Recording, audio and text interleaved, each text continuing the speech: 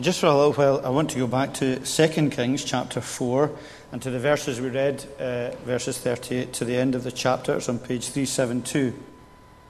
And it's quite interesting, I think, that some of what we'll see tonight, some of what I'll say tonight, is very, it parallels a lot of what we said this morning. Not deliberately, just the way it's happened. And that's always a good thing, I think, because it usually means that God is wanting to remind us of something important in our lives. And I guess part of it is about the nature of faith. We looked a little bit about what faith is this morning, a little bit about that, and the nature of living the life of faith today. And I want to just back that up again, because this is a passage that does speak about faith, yes, in an Old Testament context, but it does speak about faith, and it speaks about miracles, and faith and miracles being very important. And I think one of the things that comes across in this passage is that miracles don't happen in a vacuum. They usually happen in a particular context, and very often the context of miracles happening is in the context of struggle, in the context of difficulty. So the first thing I want to focus on is that faith, I've entitled this book, Faith Labouring, and then I'm going to talk about faith working. Okay, I want to start by talking about faith labouring. What do I mean by that? I think this morning we looked at faith being a gift, and we saw that briefly, that faith is a gift. It's a precious gift that God gives. In other words, it's not just something we work up ourselves. It's not just something that's within us, but it's a gift that comes from God. It's the ability to believe in Jesus Christ as Lord and Savior. Okay, it's His gift. Faith is His gift. Because faith is His gift, and because grace is His gift, and salvation is His gift, sometimes I think we feel that because it's given to us in this way, why are we struggling so badly? And because faith is His gift, then we think, well, it must be His fault if I'm struggling so badly.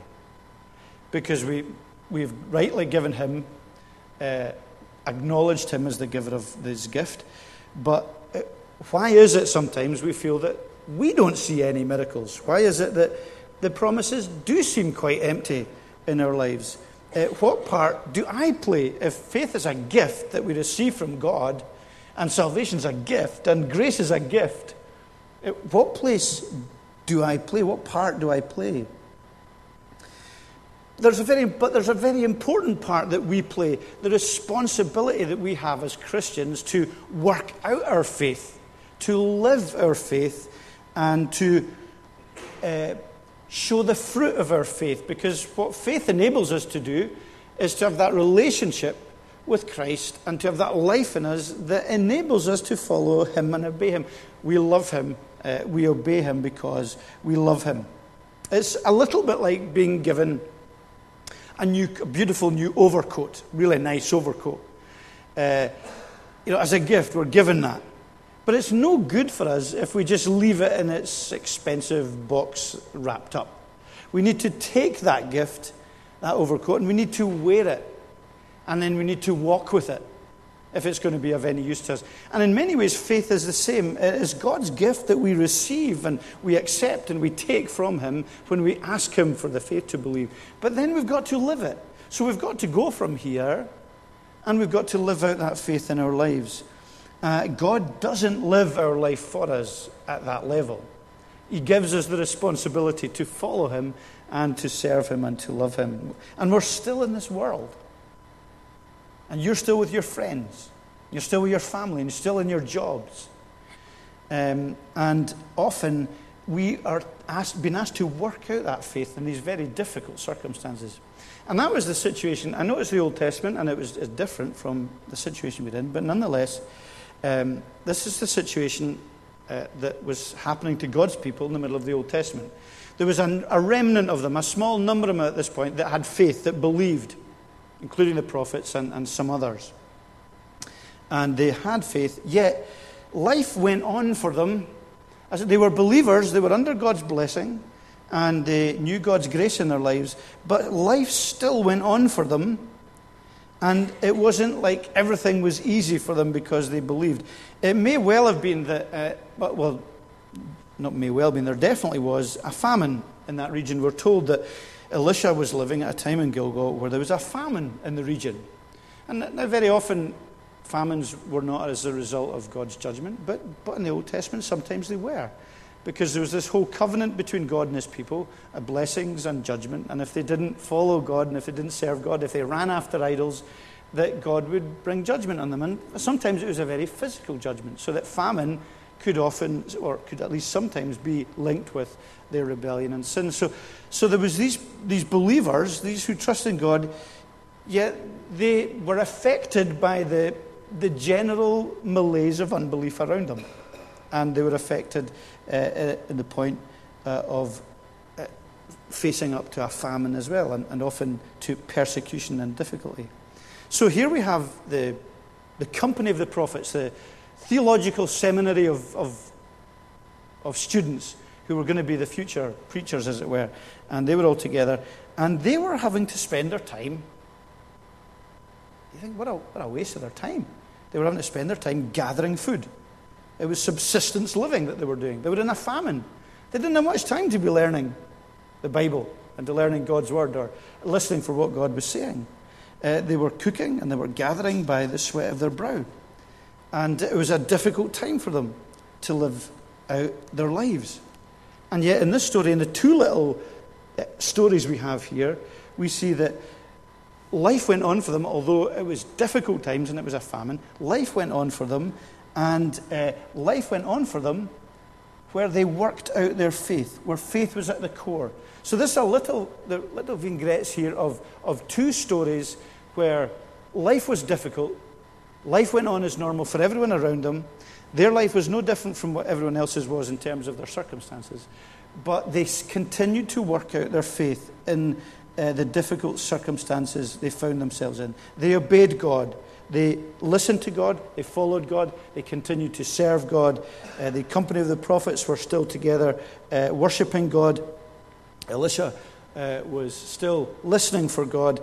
And in the second story, there's this, we're told about a man who came from Baal Shalisha, bringing the man of God 20 loaves of barley from the first ripe corn, along with some ears of corn. And here's a story of, this is just someone from another region. It was another region that was an idolatrous or an idol-worshipping region. Even the name gives that away. And yet he, in that difficult circumstance, was searching out for a true man of God to support and to help and to bring the first fruits of his crops or his land to offer them to this man who would be a representative of God. And it was a great act of faith. And so there's little indications that these guys, despite the famine they were living under, and possibly under the wider judgment of God as a people, life went on for them, but they continued to work out their faith in difficult circumstances. Now, that is an important lesson for us as well in our own lives, that we recognize that when we become Christians, our life doesn't automatically change. And our circumstances don't automatically change. There was still famine in the land here. And so for us, life goes on, even though we have been born anew as Christians and we've moved from darkness to light spiritually, we're still living in a world where there's difficulties and problems and illness and drudgery and sweat of the brow. A lot of you might feel that tonight as you go home and think of tomorrow, going to the workplace. You might have a particularly rough week, rubbish week, difficult week when you're going to be opposed, week where you've got to meet up with people or have reviews or difficult things that you're going to have to face up to, or awkward customers or difficult situations, and life goes on. You might have an appointment with the doctor that you're dreading, fearful of. And generally speaking, there's no exception to that. That life goes on for people, even when they become Christians. God doesn't give us a king-size bed just to relax in for the rest of our lives. But we are asked, just like these people here, and this man who's even unnamed to live in this situation that we find ourselves in, but to do so with faith at the core. And I think that's a very significant lesson, because when we struggle, we often want to throw out faith at that point. And we want to question God and say, well, why is he doing this? But the reality is he wants us to take our faith and act on our faith however life is panning out for us, and to continue to obey him and continue to serve him with gratitude and with obedience and with gratefulness and with Christ-centeredness. And it will not be easy for us. I don't for a moment believe that for Elisha, the company of prophets, and for this man who travelled a long way to bring his offering, it was easy for him to believe, easy for them to believe, and easy for them to serve. I think much of their time would have been spent in tiredness and weariness and struggling to work out what it meant to be a believer and why God was letting these things happen. But nonetheless, they continued to serve, and as a result, continued to serve and see their faith working in difficult circumstances. And that's the encouragement for us, that when we go on in our lives, in testing and challenging and difficult times, we are asked primarily to continue to walk by faith. We're asked to persevere, to keep going, to be steady, to be solid, and to commit our lives consistently to the living God, whatever is happening around us. And that is, I think, a significant and important lesson that we learn throughout Scripture, and that we can take from this passage here also, that faith often works and is asked to work in the monotony and drudgery and difficulty of everyday living. Not many of us have a life of luxury. Not many of us have a life of ease. Now, you may think that I'm always banging on about that. And maybe it's just my particular perspective, my dour, Calvinistic, Presbyterian perspective, maybe. But maybe it's because that is reality for us, for so many of us, that we take our faith and let it shine in difficult circumstances, rather than looking for our circumstances to change and become easy for us in life. So we take the circumstance and we take our faith, and we live with that faith. So faith labours in these such circumstances, but we also see faith working in these circumstances. And I think that's very important as well. In other words, faith isn't broken, and we're not under God's judgment because our situations and our circumstances and our struggles and the sweat of our brow is what we're experiencing from day to day. I think rather we find that as we continue to work out our faith and work out our salvation with fear and trembling, that we begin to understand God is with us in this, and God is for us in this, and God will act on our behalf and for us through the circumstances we find ourselves in. These believers continued in their faith, despite the fact that very few people were believing, despite the fact there was a famine in the land, and despite the fact that most people were worshipping idols. They went forward in these difficult circumstances, and they saw God's faithfulness, and they saw God's miracle at work. And I think there's two very small miracles, well, not very small miracles really, there are miracles here, and they point the people here to something better, and they point us to something better as well. They point us very much to Christ and to the provision of Christ. So there's two miracles. There's the miracle of the death in the pot. It's quite a dramatic title. The stew that was made, and obviously one of the prophets went out to get some flavouring, and he got some kind of herbs that were from a wild vine that were poisonous, and without really realising it, he put it into the stew, or not realising it was poisonous, put it into the stew.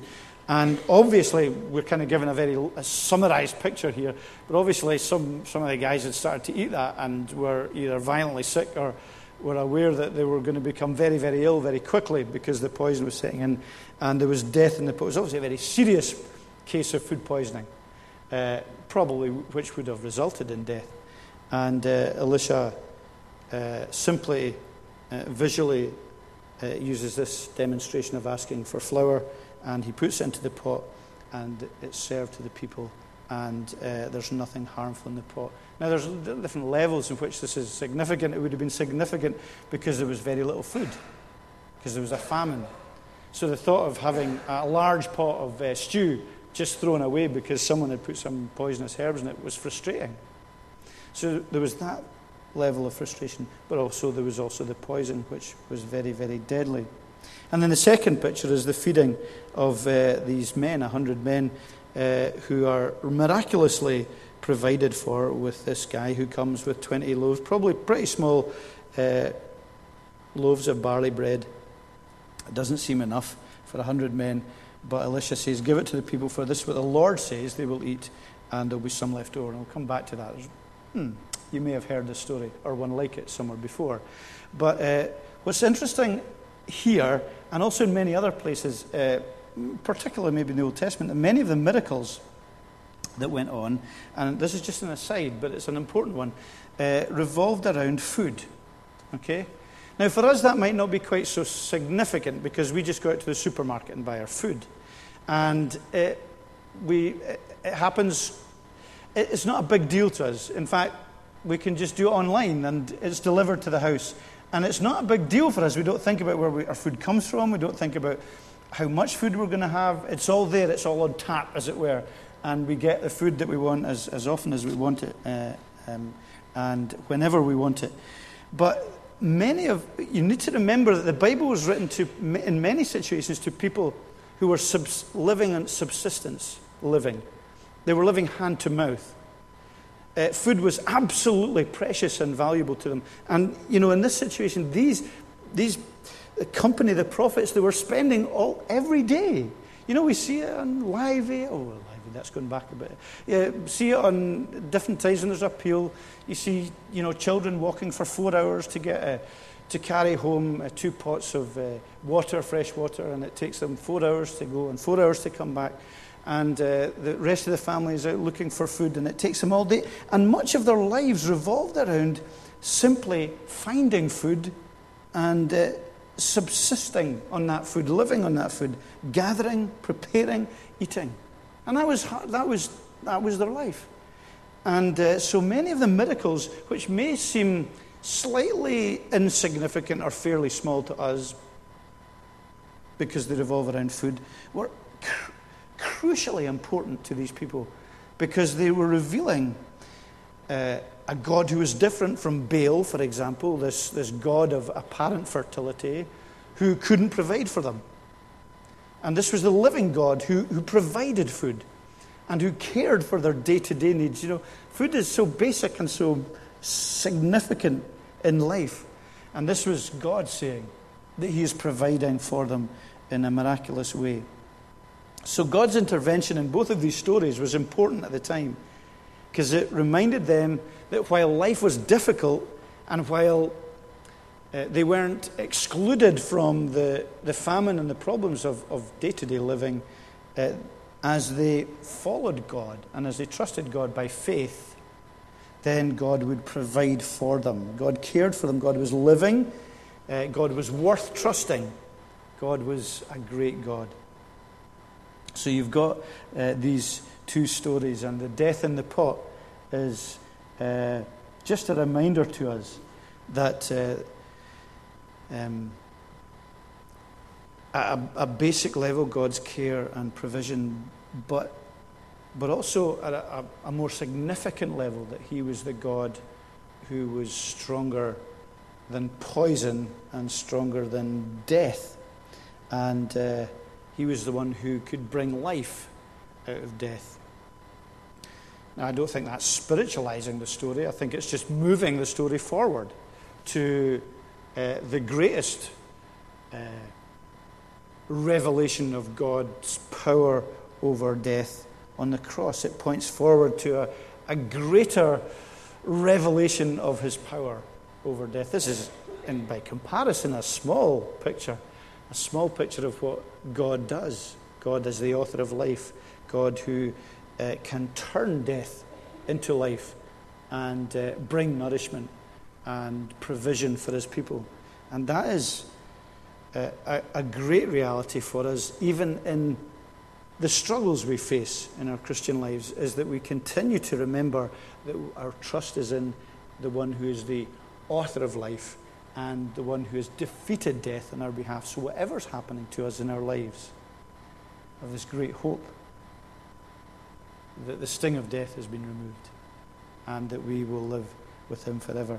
But I think if it's not spiritualizing it too much, I think there's a reminder too that just like these guys here, particularly the poor bloke that went out into the fields to gather herbs with the best intention in the world and with no malice aforethought whatsoever, but he just makes a mess of it. And he gathers and puts something into the stew which he should never have done. And his fallibility is exposed here. And I think there's just a gentle and sweet picture there of the way God deals with us as his fallible servants, when we will often make stupid mistakes and we do things wrong, sometimes that might cause great harm. Maybe we say things that could cause, without really meaning it, great harm, or we do things that we do genuinely, but they're genuinely disastrous for him. And as we recognize and see the mess we've made, see that there's just death in the pot of our experience in our lives and that we've really screwed things up, we can come back to Christ and we can come back to God and we can see his ability to neutralize our stupidity. Isn't that great? From a day-to-day basis, he can neutralize the stupid mistakes we make, the stupid things that sometimes we say. He can forgive these things. There's that great verse in Joel, I think it's chapter 2, where he returns to us the years the locusts have eaten. So we kind of mess things up. And there can be a famine in our own Christian experience, a famine of wisdom and of grace and of right living.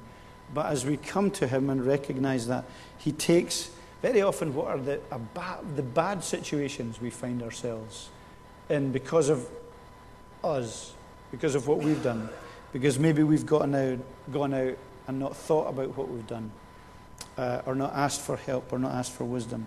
He can take that and he can neutralize it. And not just neutralize it, but make it good. That's a great thing. And it's a miraculous thing. And it's something that is a remarkable encouragement in our faith. Because no one else can do that for us in the way God can. He can take the mistakes we've made that we can't change, that we would love to change, and he can turn them around as we cry out to him and make that situation good. And then there's the little story of the feeding again of the 100. And that is that story that's repeated so often in the Bible, isn't it? Of God providing food, whether it's manna in the desert, or whether it's the widow with the cruse of oil, or whether it's the feeding of the 5,000 or the feeding of the 4,000. You just see the classic provision of God in these stories of bread.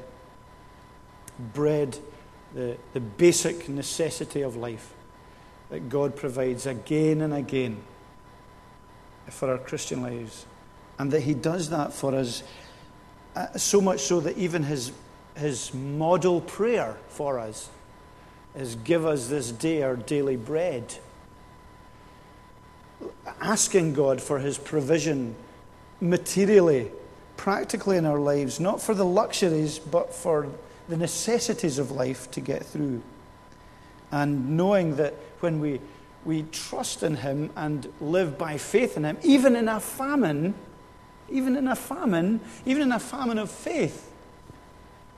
Even when it's really difficult and no one else believes, and those who do believe don't seem that committed to believing, that as we are faithful and just and obedient to him in grace, that he will provide for us because he loves us.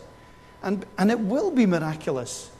And he will give us what we need, and he will constantly be raising up the low places and bringing down the high places so our walk is straight as we trust in him. He provides for us. That's what he does. And, of course, it points to that great cry that Jesus made himself, I believe. And I don't think it's spiritualizing too much to bring it round to that as well, where he says, I am the bread of life. You know, it's in the same chapter as where he's provided the bread for the feeding of the 5,000. But he goes on to say there's a more significant spiritual feeding that I will do. And even if we were to go physically hungry and thirsty physically, we have this spiritual provision which is for eternal life. And we trust in him for his promises. And we believe in him that he is worth believing in. Cast your bread upon the waters, for after many days you will find it again. You know, go out in faith and it will return to you many times over. Let not become weary in well-doing, for at the proper time you will receive a harvest if we do not give up. And the promise of God as the bread of life providing for us. Bring your whole tithe into the storehouse, that there may be food in my house. Trust me and see if I will not open the floodgates of heaven.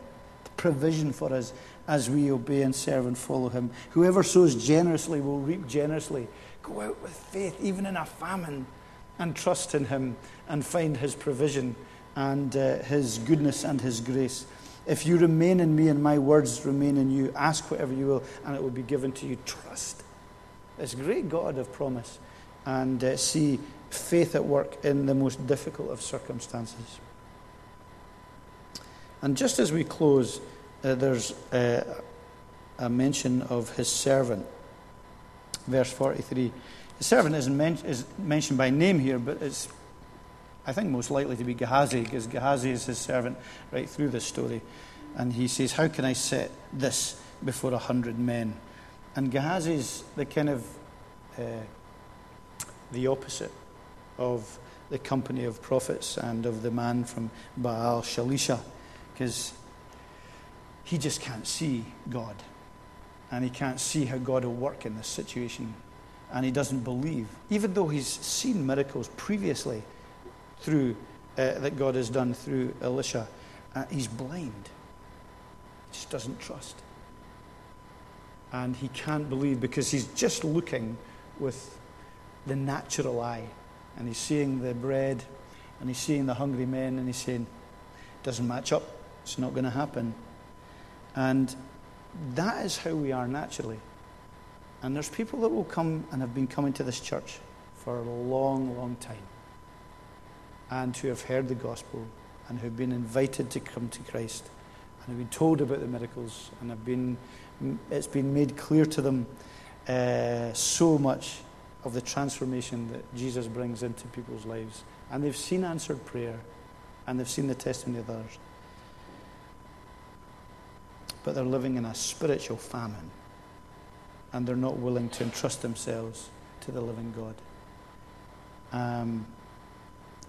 Please pray for people like that, because it's their heart that needs changed, and they need to see that it's not just an earthly thing. They must look with more than just the natural eye at both their own lives and the circumstances they find themselves. They must seek the faith that God gifts that will enable them to see exactly what there is. And there's some great stories further on in Elisha about that vision, about seeing with the eye of faith rather than seeing just with the struggles and difficulties that we might have in our lives.